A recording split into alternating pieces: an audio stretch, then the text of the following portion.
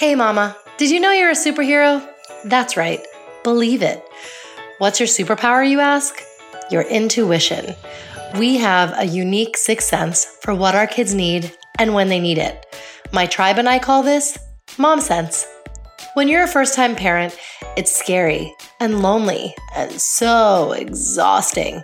I know this all too well. Hi, I'm Kanika Chadda Gupta. I'm a journalist, entrepreneur, and now a mother of 3, twin toddlers and a baby, or my 2-for-1 and BOGO special. I was thrown into the deep end of motherhood, and it was sink or swim. I made a plan of action with my husband, built my village, met the right people, asked a ton of questions, and have learned so much in these early years. It's okay if you don't have time to read all the parenting books out there. And if you're watching YouTube videos on how to increase your supply while nursing or pumping, and simultaneously posting in your neighborhood mommy group and buying diapers on Amazon. I've been there. That's why I launched my podcast for the mom on the go. You can passively listen when you're doing a drop-off in your minivan, heading to work on the subway, or cooking dinner for your family. I interview industry experts and real-life mamas on their mom sense experiences, tackling topics like what to expect when you're done expecting, dealing with mom guilt, how to teach your kids to meditate, rekindling your marriage, and how to master your 5-minute makeup routine. And you know what the best part is? Each episode has tangible takeaways, homework that's fun, so you feel somehow changed for the better after listening to it. Not to mention relatable stories, inspiring quotes, and the best product recommendations from fellow moms. #MomWin. Grab your latte that probably went from steaming hot to ice cold and take a listen to That's Total Mom Sense. Today, I have a very special guest joining me on That's Total Mom Sense. Arriving in the fashion capital of New York from her hometown of Nebraska, Mary Lou Luther is an industry icon. She knew nothing about fashion when she started her career at the Des Moines Register. Fast forward 40 some odd years, and she is the creative director of Fashion Group International, editor of the International Fashion Syndicate, CFDA award winner, syndicated clotheslines columnist, and more. Mary Lou's biannual ready-to-wear trend report for FGI, narrated in her signature, authoritative, sophisticated voice, sets the seasonal tone with her much-anticipated summaries. It's no wonder her trend reports are followed by industry professionals in 28 regions all over the world. And now I have to share how Mary Lou and I met. So we met back in 2009 in Mumbai, or as I call it, Bombay, India. So I was there working for the CNN affiliate, and I was an entertainment and fashion correspondent, and I was covering Lakme Fashion Week. Mary Lou was giving a presentation on the history of fashion, and this was something I wasn't aware of until I learned about it when she gave her presentation. She spoke about Elsa Schiaparelli and Coco Chanel and took us through the ages. It was such a compelling presentation. I went up to her afterwards, introduced myself, and as we started talking, we realized we are sorority sisters. We're both part of Gamma Phi Beta, and it was just so serendipitous to be able to establish a connection like that right off the bat. And I'm so fortunate to have her as a sorority sister and a mentor and so much more. Mary Lou, thank you for being on the show. Yes, you're very welcome. So now I want to kind of have you set the stage and take us back to your childhood in Nebraska. What was it like growing up for you? I was born in a little town, population at that time, 1,203. Today it's 1,089. My father was an entrepreneur. He ran a grocery store. He had 3 farms. He grew cattle, buffalo, peacocks. He was very interested in the outdoor world. My mother was a reader. I don't know how many books she read a week, but she was the first president of the library in Cambridge, Nebraska. Okay. So I grew up watching her read. She didn't read aloud. I just read last week that you should read aloud to your children, that people who do, their children's brains are better. They do better on the tests. Okay. I thought that was interesting. At least they said an hour a day would be great. Yes. Actually, our pediatrician does recommend that from any age group, even a 1-month-old, start the reading process. Exactly. Very smart. So growing up in a very small town, I also belonged to a minority, and I'm forever grateful for being a minority. In this small town, the big religious groups were the Congregationalists, the Methodists, and the Lutherans. And as a Catholic, I always envied my friends who belonged to one of those groups because they had great programs for teenagers and they were always doing something. Anyway, I grew up as a minority and I know how it feels. So I'm glad for that. Oh, that's wonderful. I remember you telling me that your mom is quite possibly the most stylish woman you knew. Claude Montana, one of the most famous French fashion designers in the 70s, he came to our home in Beverly Hills, and my mother was visiting us. And he called her the chicest woman he had ever met. Oh, wow. Well, now we can say that about you. No. No, you can't. And you grew up with brothers, so you were the only... Well, not really. Okay. My oldest brother was 12 years older than I. Okay. And my other brother, 10 years older than I. And that's a big age difference. Right. So they were not really around much as I was growing up. Tell us a little bit about the connection that you had with them. Okay. My brother, Bob, he was a college football hero. So he had all the attention in the family. And then, alas, he was a captain in what was then called the Mountain Infantry. He was serving in Italy, and he was killed by a German sniper on the top of the Mount Belvedere. And my other brother also died tragically of an appendicitis. I mean, how many people die of appendicitis? Nowadays, yeah. No. So one thing I remember you telling me was you still remember the Nebraska U cheer song? Oh, yeah. Because, your brother went to the Rose Bowl. Absolutely. Okay. There is no place like Nebraska, dear old Nebraska U, where the girls are the fairest, the boys are the squarest of any old school that I knew. Rah, rah, rah. There is no place like Nebraska, where we're all true blue.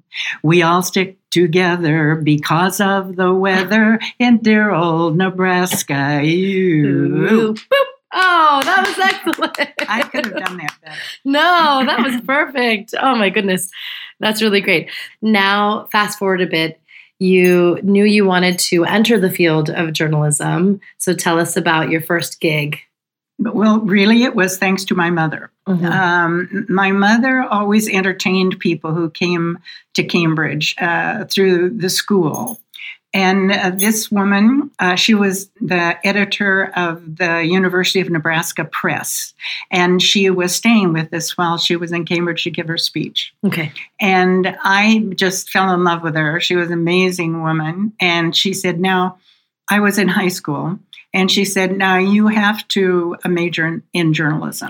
That's what you should do. Right. And I thought, well, she is so smart. Of course, that's what I'm going to do. Okay. I always did as I was told. Oh, that's so sweet. Look at that. And you had a successful career at that. That isn't really true. But you started it was the Des Moines Register? No, that was my fashion start. Okay, yes. No, my first job was the day after I graduated from college. My journalism teacher, Bill Heiss, said, I have a job for you at the Lincoln Journal. Yes, that's right. And I said, he said, but you have to start the day after graduation. And I said, oh, no, I'm not. I'm going home. I've worked very hard. I'm going home for the summer. And he said, no, you're not. You're going to take this job. Trust me. So I took the job. Okay. My really major job was moving my boss's car every 2 hours so she wouldn't get a ticket. Yeah. And I never questioned that. Right. In today's world, I've heard so many young women say when asked to do something, oh, that wasn't in my job description. In my job description, yes. right. No, it was beneath them. Yeah. I didn't think it was beneath me at all. Mm-hmm. I soon figured out that the police had a long stick with chalk on the end, and they would mark the tires. Okay. I learned that if you just went up and down, I didn't need to move the car. I just need to get rid of the mark. So, that's very resourceful of you to figure that out. I liked having the time. Yes. So after the Des Moines Register, I'd been there maybe 2 or 3 weeks. They had a good training situation where you spent a week at different desks on the paper. Mm-hmm. Okay, I had written a story, I forget which desk, called 1,000 Islands for Sale. So the day I went to my boss, he had named me the fashion editor, and it was way beyond me. I was totally intimidated. The woman that I replaced, her uncle owned the paper. I'll never forget sitting next to her as she was showing me the pictures of the Paris Haute Couture collections as they happened. And she talked about Jacques Fath and the tulip silhouette. And I thought, Jacques Fath. I mean, I didn't know who Jacques Fath was. Yeah. And I definitely did not see a tulip there. Right. But eventually that boss, Frank Irely, sent me to New York to cover the New York shows. Okay. And that kind of started the whole fashion. Absolutely. Wow. Let me just set the stage for you where we are recording. We're in Mary Lou's apartment on Park Avenue in New York, and she has sketches, personalized sketches from Betsy Johnson, Norma Kamali, Yves Saint Laurent, Christian Lacroix, Karl Lagerfeld, and Albert Elbaz. And she has an expansive library of books, many of which she's written forwards for and has written in. So I want to mention those as well. There's books on Thierry Mugler, Halston, Sonia Rykiel, Jeffrey Bean, and one that's coming out soon, Dame Zandra Rhodes, for her 50th year in business. This is the industry icon that Mary Lou is, and I like to call her the angel who wears Prada. Yeah, because she wrote a wonderful, wonderful bio, and that was the title. It was great. I loved it. Thank you. Yeah, I wrote an article on her called The Angel Wears Prada because she's had such a colorful life and has really made her mark in the fashion industry.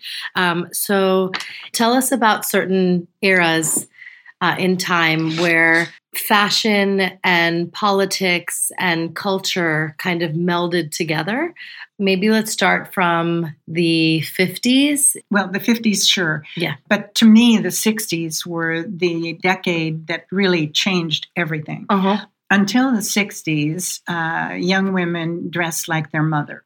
In the 60s, all of these kind of amazing world changes, the mods and the rockers in London, a little later on in the 60s, the hippie, this never happened before. Really, women had not shown their thighs. They'd shown their knees in the 30s. Mm-hmm. So this was such an amazing time of change. Right. Tom Ford said that he felt that designers always cared most about the decade that they were first interested in fashion. And so he said for him it was the 70s. Okay. And forever, the 70s will be in the back of his mind. I just wrote one of my columns saying that because the 80s are of such importance right now, it's because, there are a lot of designers younger than Tom Ford now. Yes. And the 80s were their moment. Right. And I know that's why we're seeing so many 80s clothes. Yes, absolutely. We have like scrunchies and tie-dye and Well, and big shoulders. Yes. And androgyny started in the 80s. Giorgio Armani jacket became the mantle of authority. It was woman as executive. That had never happened before. Yeah, the power suit. Yep. What's your take on the 90s and the 2000s? Well, the 90s were brought in minimalism. And minimalism has recurred again in these collections, just the runway collections for spring 2020. But the new minimalism, to the credit of the designers, they're wonderful tweaks. Nothing, yes, some were copied almost verbatim, but most of the look backs were treated with, let's bring it into today.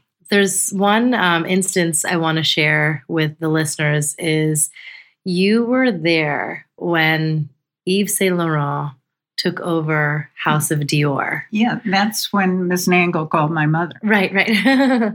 What was it like seeing him walk out onto this balcony and be received by a flood of press, in the middle of Paris? To me, that was a really proof of how important fashion is to the French. After the show, people waited. Maybe we stood there maybe an hour, and he finally came out on the balcony. I have never seen so many people at any event. He was only 19. Oh, my goodness. Wow. That is amazing. And to succeed Christian Dior, the new look, all that was amazing. Yes, absolutely. You've seen him through his journey. Yeah. Speaking of Dior and Saint Laurent, do you have any particular looks that you remember? Yes, Saint Laurent, the smoking. He brought back the tuxedo. It's not that he was the first designer to show a tuxedo. It had been shown before, but he made it. Everyone then did tuxedos. Well, it did reach a point where almost anything he did became important. Right. But I think in the Mondrian look, that he was an early supporter of using art in fashion. And the Mondrian look would be symbolic of that. Let's talk about Karl Lagerfeld and Chanel. Yeah. What are some of your, memories about the shows that they've had over the years? Oh, yeah. Well, he started taking over the Grand Palais. And one time he brought in ice and snow and created a ski slope. One time he created a store, a Chanel store, and everything was appropriately labeled with Chanel. And then he made it clear that everything in that presentation would go to be given for charity. Oh, wow. So it wasn't just a waste of time. Right. Oh, that's cool. He was an amazing guy. My favorite Karl Lagerfeld story. My son Walter works for CNN, and he was with Elsa Clench, and they were covering the collections in Paris. And Walter knew that I admired Karl Lagerfeld. So Walter called me the night before, and he said, "Okay, Mom, now we're going to be interviewing Karl Lagerfeld tomorrow. If I mentioned your name, would he know you?" And I said, "I don't know. Try it." Yeah. So he called me back the next day and he said, "Mom, Karl Lagerfeld remembered you. And he's been to our house in Beverly Hills, and he knew that we'd had a fire, and he knew all these things." I said, "Well, see, I told you." No, I didn't tell him, though, really. You didn't. Oh, my gosh. How humble of you, That is the coolest thing. Oh, my gosh. And just yesterday, I have a letter from him. It's probably right over there, saying, "You're the only one I know." This was when I was the editor of the Los Angeles, fashion editor of the Los Angeles Times. And it was a letter from him, and he said, "You're the only one I know in Los Angeles, so please keep in touch." I love it. That is amazing. Yeah. Oh, my goodness. Tell us how you met your husband, because there is a story there, and it's journalism related too. Yeah. I was working for the LA Times, and I'd only been there, I think, about 8 months, and loved it. And I got a call from this man in New York. He said, I got your name from Peg Zwecker. She was the fashion editor of the Chicago Daily News. And he said, I have hired Peg and other fashion editors to interview buyers for me and my magazine, which is about fabrics. And it was a division of McCall's. McCall's magazine, right. Yes. So he said, would you be interested? And I said, sure, I would do that. Mm-hmm. So I think I wrote 2 or 3 interviews for him. And then I got a call saying he would like to pay my way to come to New York to interview, to be the editor of the magazine I had been interviewing buyers for. Mm-hmm. And I said, oh, but I can't do that. I just started here at the LA Times. And he said, well, think about it. So I went home that night and I opened the Bible. And I thought, there's got to be a message here, and went boom like that. Okay. And it talked about going east. I mean, it was amazing. So I thought, well, that's it. Yes. I'm going. Yeah, that's your sign. And I mean, So- you and I both believe in astrology. And, Yeah. And yeah, Okay, that's so an ominous sign right there. I get there, and I expected a man to be smoking a cigar with egg on his vest. Okay. That's the way his voice came over to me. Right. But instead, Instead, no, he was very well dressed. Right. Yes. So this was I started there then in January. Okay. And we got married in June. Oh, how sweet. Yes. When you know, you know. And my favorite story, one day after work, he said, I'm going to walk you home. Mm-hmm. And I lived on Gramercy Park. So he walked me home. He had a wonderful sense of humor. He said, now, if you think I'm going to kiss you goodnight, you're crazy. And I said, and if you think I'm going to let you, you're crazy.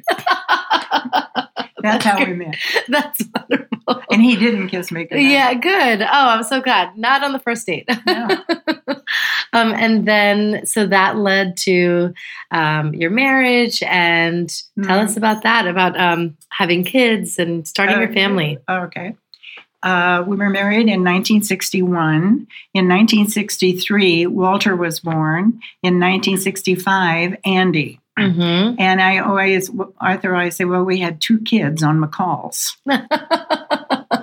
I was so fortunate. I don't think this could happen today. Mm-hmm. Arthur's mother, who is an opera singer, lived with us. Okay. It was always such a comfort to know that she was there when I was working. She didn't do anything. We had a full-time housekeeper again. So when I came home at night, I was dying to play with my sons. I felt so at ease and not worried at all about what was going on at home. Right. That's really good to have. And as they say, it does take a village. Yeah. And if you have family members in your village, it's even better. Oh, yeah. Well, like Nanny. Mm-hmm. She was just phenomenal. Right. Just to know that she was there. Exactly. Any fond childhood memories, whether it's like riding bikes for the first time or graduation or... Andy, my son, who is now the CEO of the American University Council on Disabilities. Andy has spent his life defending the rights of the disabled. Mm-hmm. We helped get Andy a job at the grocery store. Mm-hmm. Well, he stole things from the grocery store. And I couldn't believe my son as stealing things. Mm-hmm. So I made him take everything back and tell the person at wherever it was that he had stolen. Yeah, and apologize. Yeah. So that was a shock. Mm-hmm. Then Walter is in high school.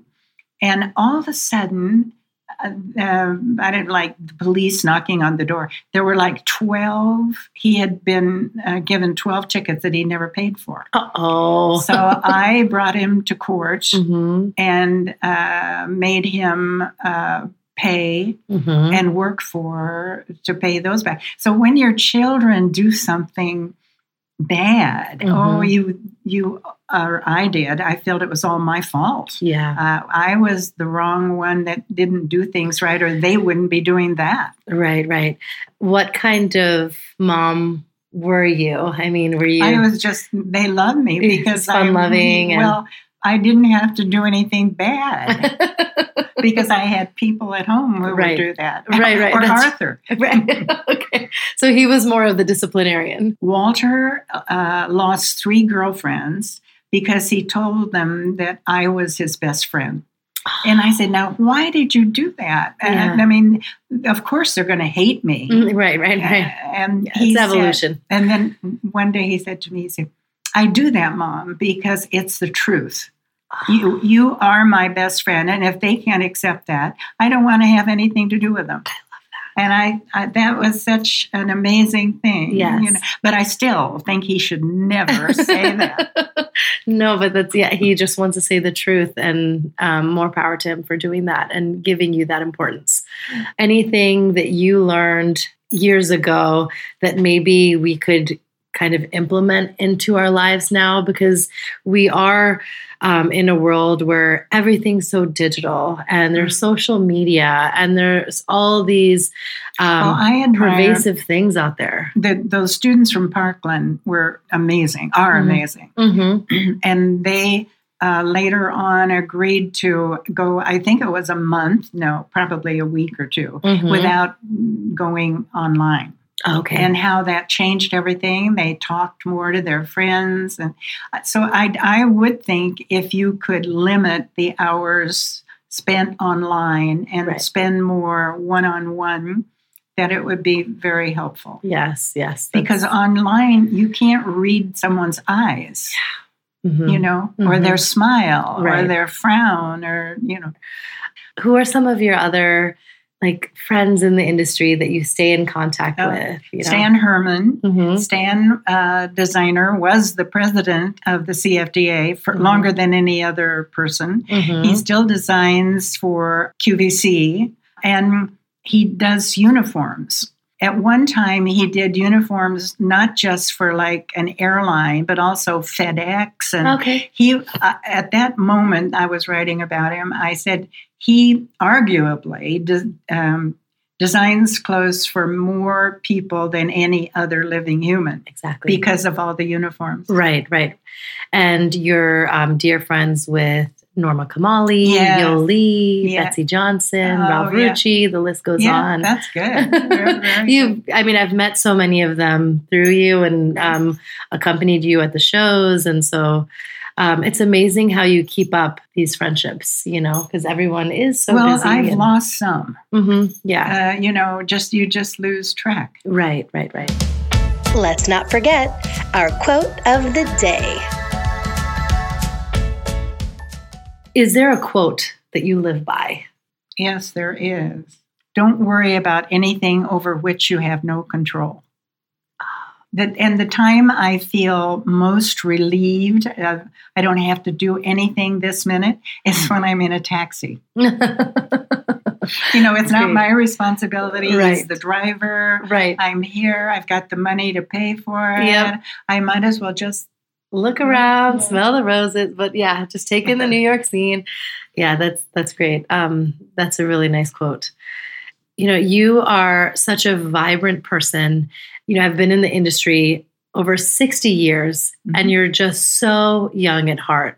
And I feel like there's so many people who are half your age that don't have your energy and your tenacity. But that's a gift that I am like this. Well, Bill Cunningham, great advice for years, would say to me, don't ever stop working. And I do think as you get older, that's very good advice, because if you're not working, there's time to worry about yourself. What am I doing? I can't support doctor's appointments, myself. this, that. Yeah, exactly. So and an idle mind is a devil's workshop. That's right. I do think there's such truth in that. Never stop working if you can. Right, exactly. Okay. No, the other thing is, to me, a motto is to help young people. I know I can open doors, or not just young people, anybody who seeks my help. I really try to help. It's just that I enjoy that. selfishly. I love it. No, and I think that that's something so unique about you, and it's something that I appreciate and value, that you feel truly happy when others succeed, and you help in any way you can. Yes. So that means the world to me. Any last thoughts that you want to share with our listeners? Well, yes, I would like to tell the listeners how lucky I am to know you, and how the world is lucky to have Kanika in it, and sharing her kindness. I've seen her with her children. She's so loving. She's someone to look up to. She's mom sense. Oh, wow. Thank you so much, Mary Lou. It was such a delight to be sitting and chatting with Mary Lou, my dear friend and mentor and sorority sister.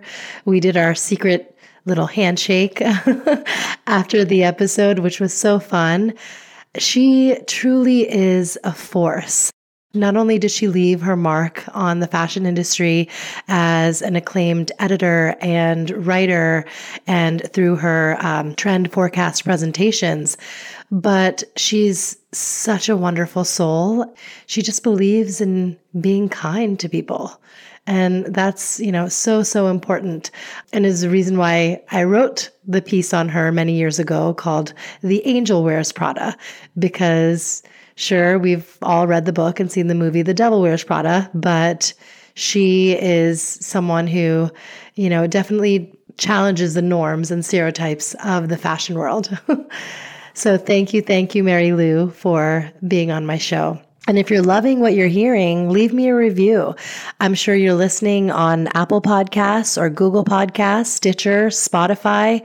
So go on the platform and leave me your feedback. I value and appreciate all of my listeners and love hearing from you. Be sure to follow me on Instagram. My handle is @KanikaXOXO, and write to me at thatstotalmomsense@gmail.com. Thank you all for listening. Bye now. That's total mom sense.